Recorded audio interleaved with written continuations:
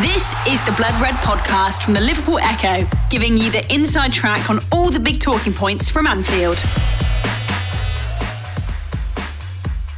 Hello everyone, welcome to another edition of the Liverpool.com podcast. I'm still your host, Mo Stewart, and I'm joined once again by Ben Belchak and James Martin. And, well, considering that Jurgen Klopp has reiterated to anyone who'll listen that Liverpool's transfer business is done for the summer, feels like a good time to take a look around and see the movement of our rivals. Now, last season, at this stage, there was some people who said there was as many as 4 teams in the title race, and then that came 3 around autumn time, then 1, and then eventually 2. But at this stage of the season, technically anything is possible, and there's a few more teams who will believe their transfer business over the summer has done enough to close that gap. So, a general question to start with for you, Ben. How worried should we be about all this? It's very easy to overreact to some of the things that happen at this time of the year, isn't it? Personally, I'm not too overly concerned about any of the transfer dealings. I think out of all of probably Liverpool's rivals, I think Tottenham have had a particularly strong window, and with Conte as well, I expect them to challenge. In terms of Manchester City, Haaland is a huge arrival, and I think Calvin Phillips is a decent signing as well. But if you look at their outgoings, I think their squad has been weakened somewhat. And then Chelsea again, Koulibaly, strong signing, Sterling as well. But they're still kind of struggling to find an out-and-out goal scorer. And I think, therefore, that nothing has really changed in terms of their playing style or their threat, because what they were good at is defending, and their most significant transfer is a defender in Koulibaly. And Sterling is someone who I think needs other players around him to get the best out of him. And at Manchester United, the less said, the better. I'm not concerned about them at all. At this point, we should probably clarify exactly who we are and aren't going to be talking about, shouldn't we? So, James, last season, Arsenal and Manchester United finished outside of the top 4. Both have made major moves over the summer. Arsenal in terms of their personnel, United in terms of their manager and some personnel. Now, Arsenal, it's fair to say, are probably further down the road in terms of their evolution as a side. Arteta's been there, obviously, a lot longer than Ten Hag. But we've seen new managers often come in, make players look remarkably different in a short space of time. And a lot of that United squad did finish second in the league just 2 seasons ago. But all of that being said, are we able to write these 2 off as being serious title challenges? Can we even write them off in terms of being top 4 challenges? I wouldn't write them off as top 4 challenges. It's a tough ask for them to break into it, especially as Ben alluded to with some of the Spurs moves that we'll be discussing a bit later on. It's a competitive race for that top 4, and I think Arsenal and Manchester United will be the 2 clubs keenest for the eventual Champions League reforms that will probably see England get an extra place most years. So I think they'll just be waiting for that. But I think Arsenal in particular have put together a decent bit of business that will maybe see them knock on the door quite hard for that 4th spot. And yeah, like you say, United did finish second not so long ago. It feels like a very long time ago in terms of how far off they are now. But yeah, they'll both have ambitions of top 4. But I think even if you asked, the managers, the fans, they're not going to be saying that they're in a title race, however much you want to be optimistic at the start of the season. Chelsea are a side in pretty good shape, all things considered, and they were still miles off the pace of Liverpool and Man City. You have to just have everything right, everything clicking to compete in the Premier League title race these days. And yeah, like you say, the projects will both need to be a bit further down the line before that's even a conversation. No, I think that's all fair. And those kind of incremental gains may not be enough for some fans, but particularly for someone like Ten Hag, who's just coming in, just trying to find his feet. I imagine that he won't be setting his sights as high as last season when Ronaldo came in and everyone said that they were going to win the title. There will be some hot takes. There will be hot takes. Maybe some on this show as well. We'll have to wait and see. Which brings me quite nicely onto talking about Tottenham. because as Ben alluded to earlier, it appears so far they have won the transfer window trophy, or at least leading the table. They've brought in 6 players: Richarlison, Yves Bissouma, Jed Spence, Ivan Perisic, Clement Longley, and Fraser Forster, which means they've really kind of brought in someone for every department on the pitch, James. And in terms of the outgoing, Steven Bergwijn, Cameron Carter-Vickers, and Jack Clark weren't people who were really fighting for first-team places either. So Conte's very much been backed in the transfer market by Daniel Levy in a way that Pochettino's probably looking on as if to say, where was my lot of this? Yeah, maybe he was just too nice. Conte's come in and constantly threatened to leave if he doesn't get what he wants. And yeah, Daniel Levy's woken up, and it's a trademark Conte window, isn't it? It was always going to be as soon as Perisic came through the door early on. It's like, okay, I see what's happening here. And yeah, sure enough, all of the players seem to fit the profile of the sort of team he likes to build wherever he goes. The sort of team that, of course, won Serie A not too long ago with Inter Milan. So, you know, when he came in, he was very clear that he didn't want to be challenging for the top 4. He wanted to be challenging for the title. And I think with these acquisitions, that will also be where Daniel Levy's head is at. He'll be saying, look, I've backed you to the hilt. You're constantly saying how you're a manager who wants to challenge for the title. Go out and do it. So I think the transfers have certainly succeeded in raising expectations. Whether it succeeds in raising them up the table remains to be seen. It's exactly the same thing I was saying with Arsenal and United. Even though Tottenham are further along, that gap is still so large to bridge.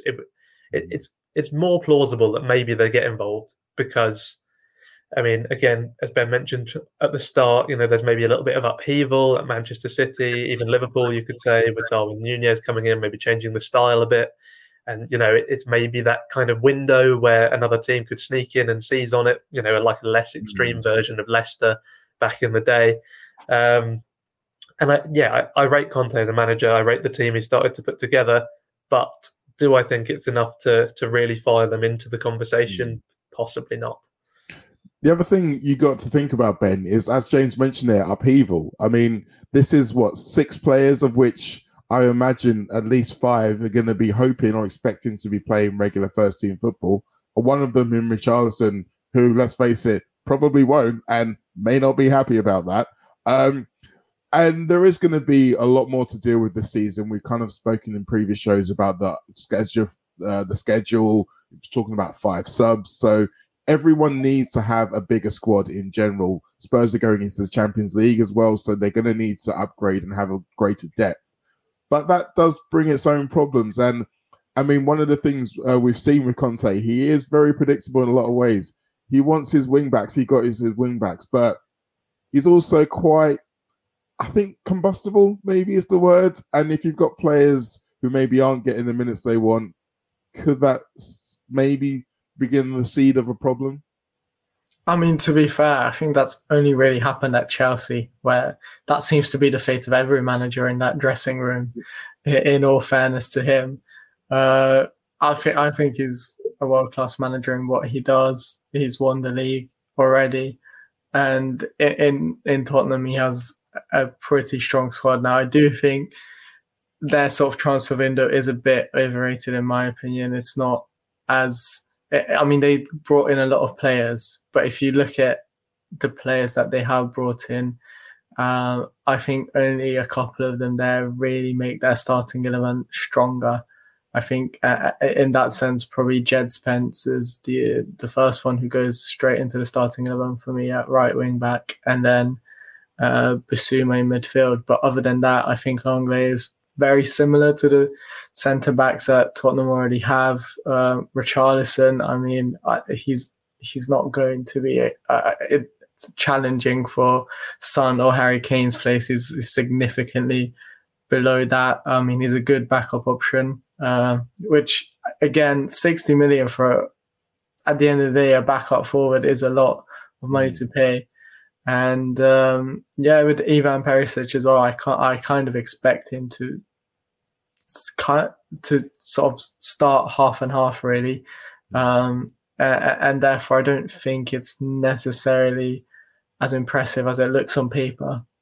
we'll have to wait and see on that one. I think people are forgetting that Perisic is getting on in years as well. So the idea of him being able to come into the Premier League and be a wing back, which is a very much more difficult job than being a wing back in Serie A, let's face it.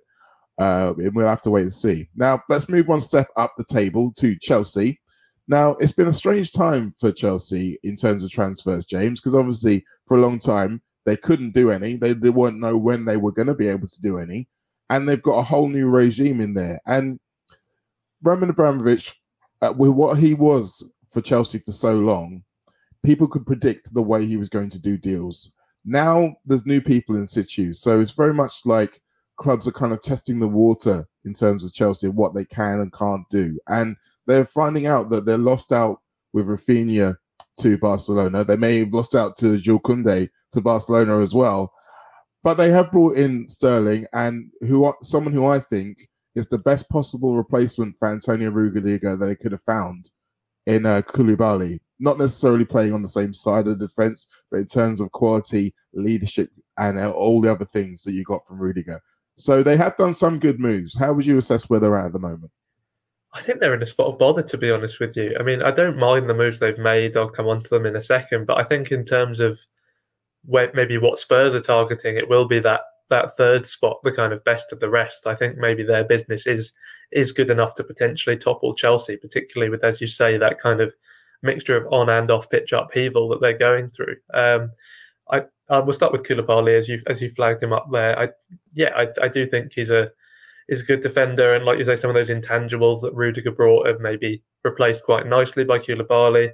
There's that famous clip, isn't there, of him sort of shoving one of his teammates into position, which it's always fun to watch. And maybe that's the sort of thing you could imagine Rudiger doing as well. But ultimately, it's still one defender, and they've lost more than one defender. Christensen's gone as well, also to Barcelona.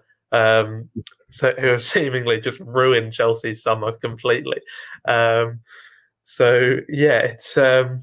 It's not enough. They'll need to sign more defenders, and like you say, it look like they might be missing out on Koundé as well. So they're going to have to go quite a long way down their list of options, which is never ideal. I mean, obviously, sometimes second choices can be amazing. Liverpool know that as well as anyone. With Salah and Mane would be the leading lights in that conversation, but that's a recruitment operation working at its absolute optimum after years of practice. This is a brand new team in the back room, as you flagged up, trying to sort of feel their way around. And that leads me on to Sterling, really, because that's what that move kind of feels like. I think it might pan out quite well. I think he'll do pretty decently. He was still posting reasonable numbers at Man City towards the end.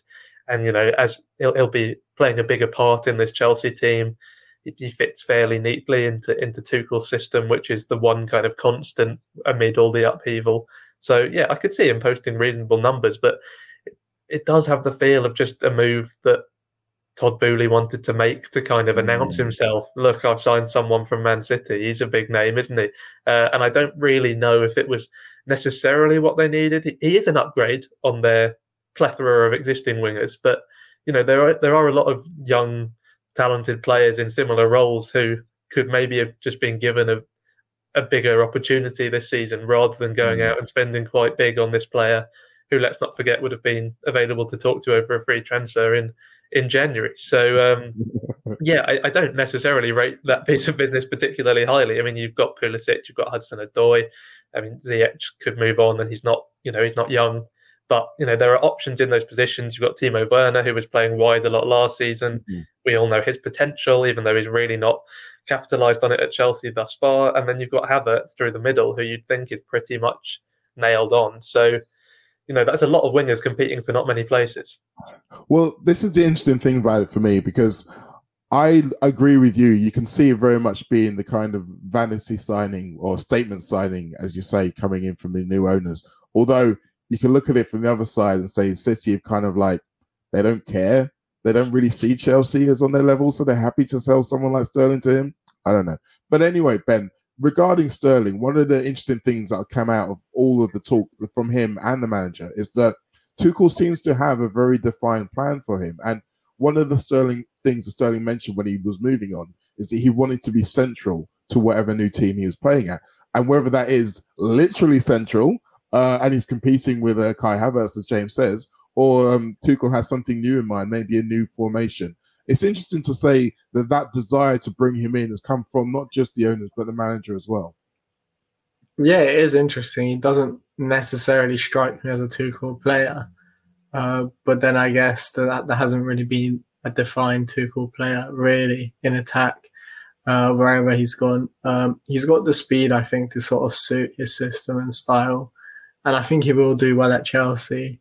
I just don't know if he is going to be the player to take them to the next level. I think he's going to be a good signing, but I don't see him taking them on to challenge for the title. He's not sort of Premier League, in my opinion anyway, a player who does have that credential to sort of carry the team on his back and lead them to a Premier League title charge.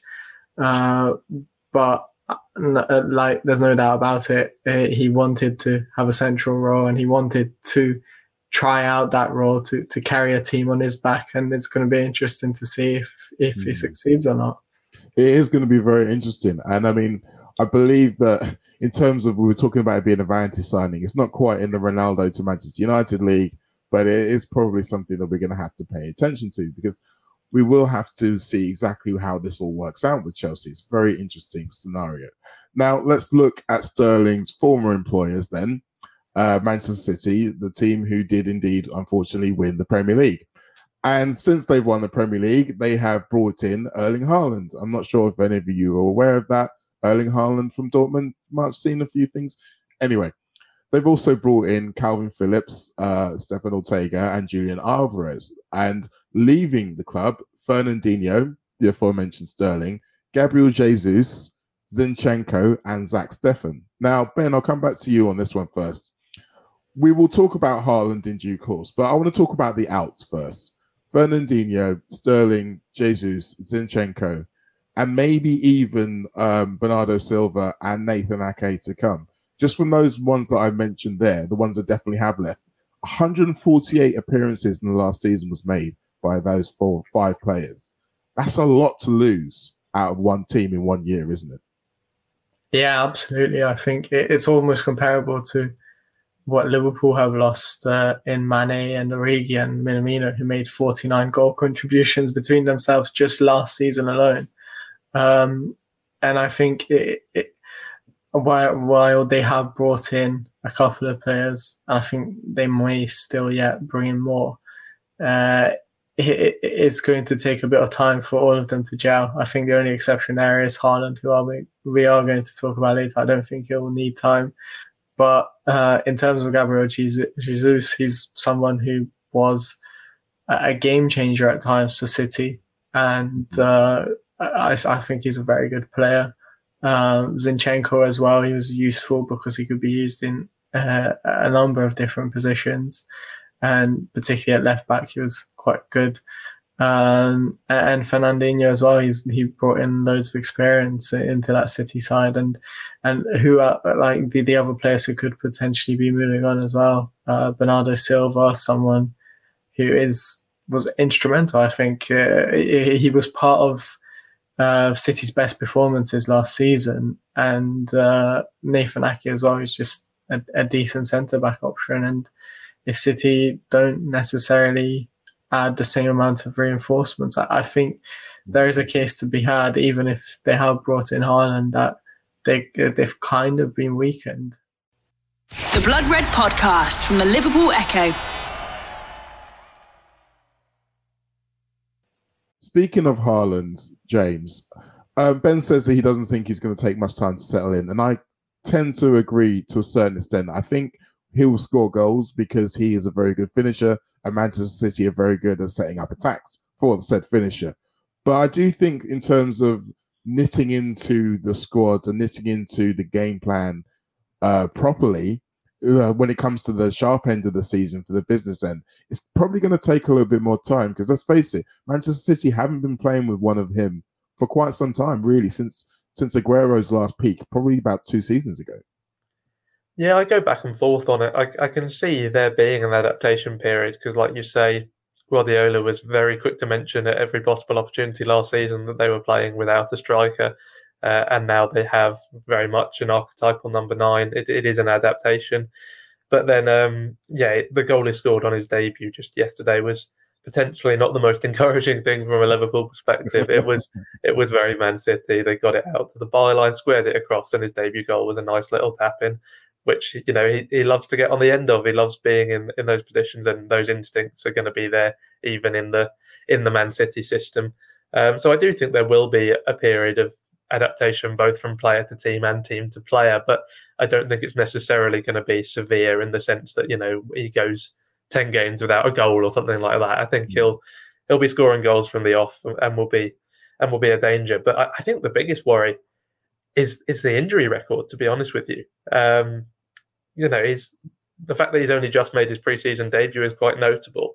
Of course, everyone was having a go at Darwin Núñez for a couple of misses in pre-season. I'd be much more worried if Darwin Núñez was only just making his pre-season debut because he'd been injured the whole time, especially if he had a track record of these kind of niggling injuries. Wasn't that City's first game, though? No, it wasn't. This was the Bayern Munich one, and they played. It might be the first one on the tour, but he'd been. Guardiola said he'd left him out previously as a precaution. Maybe it was from open training or something, but he'd certainly been absent from something or other.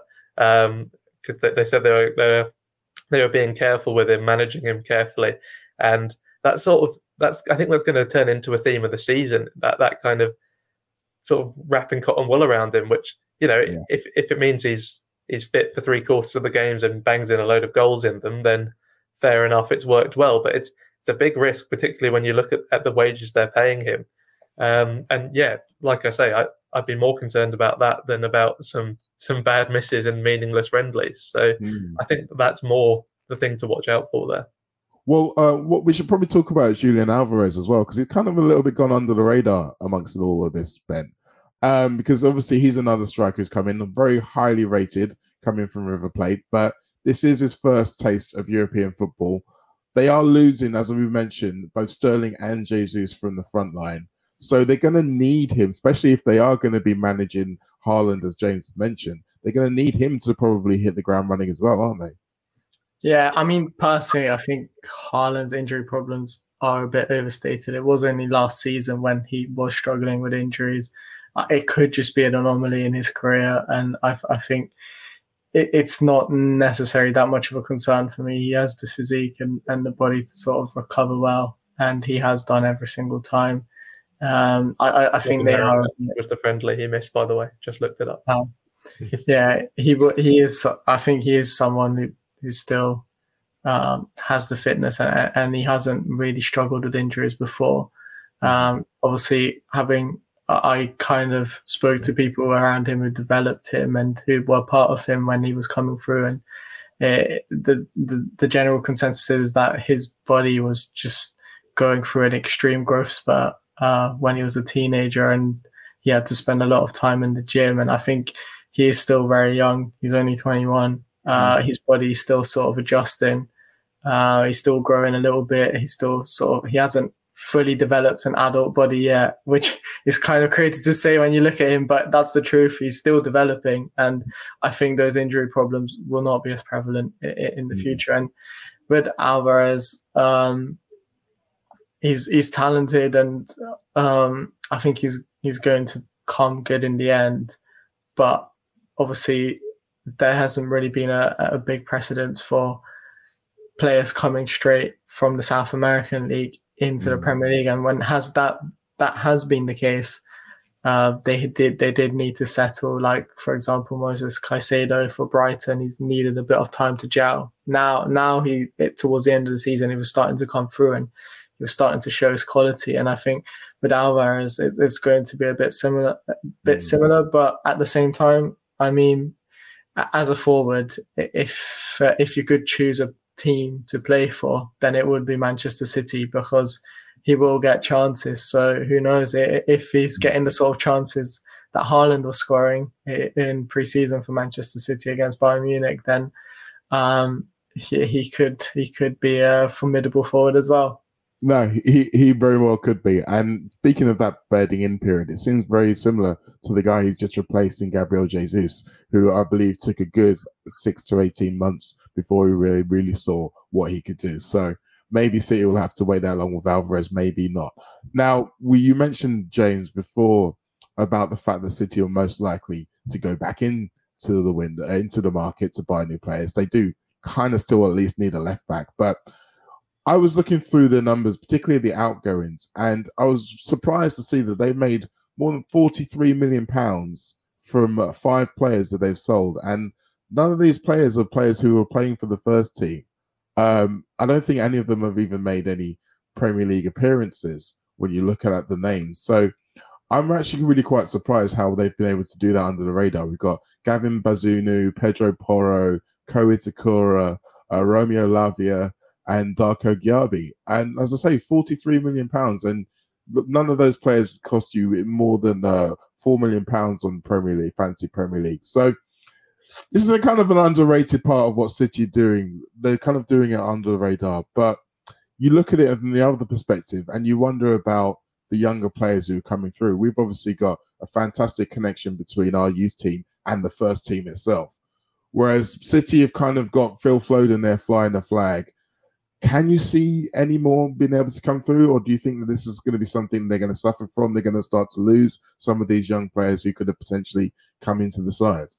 Yeah, it's quite ironic, isn't it? I think they're probably going to become the champions of FFP before too long because they've made it to the top where they can now run this sustainable model. How they got there, there's question marks over it. There's a Premier League investigation into it, but that's all we'll say for the time being. But essentially now they have this very shiny new academy pumping out great players. They've got the best coaches to work with them.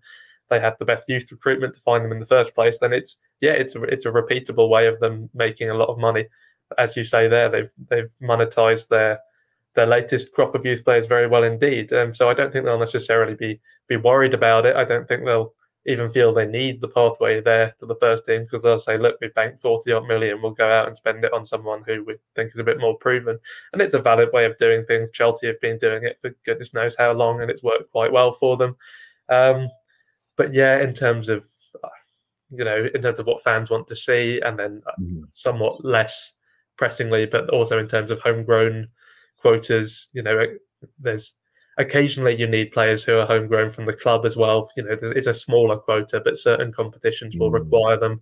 So it's always good if you can have that kind of semi-reliable link between your academy and your first team, and it does save you money. So yeah, I mean, they won't necessarily be thrilled to be losing all those players, and they will hope that they will want another Foden because it's good for PR as much as anything else, isn't it?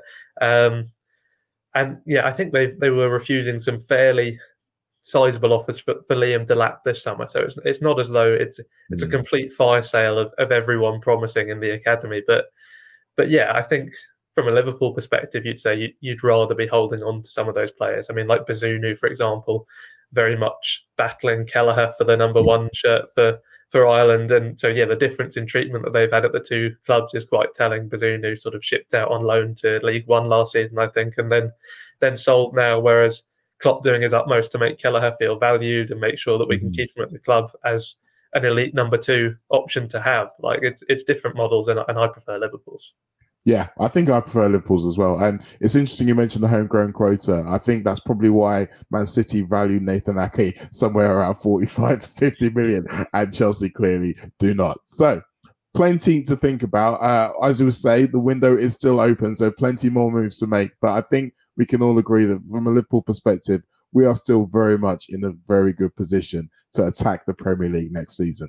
Now, before we go, I just want to do a little bit of housekeeping. Obviously, the five-a-side show we did last week, the votes came in. Unfortunately, James, yours seems to be the most popular team. I'm still not sure about that, but I just wanted to give you your flowers for that up front, because next week we are doing the Premier League predictions show.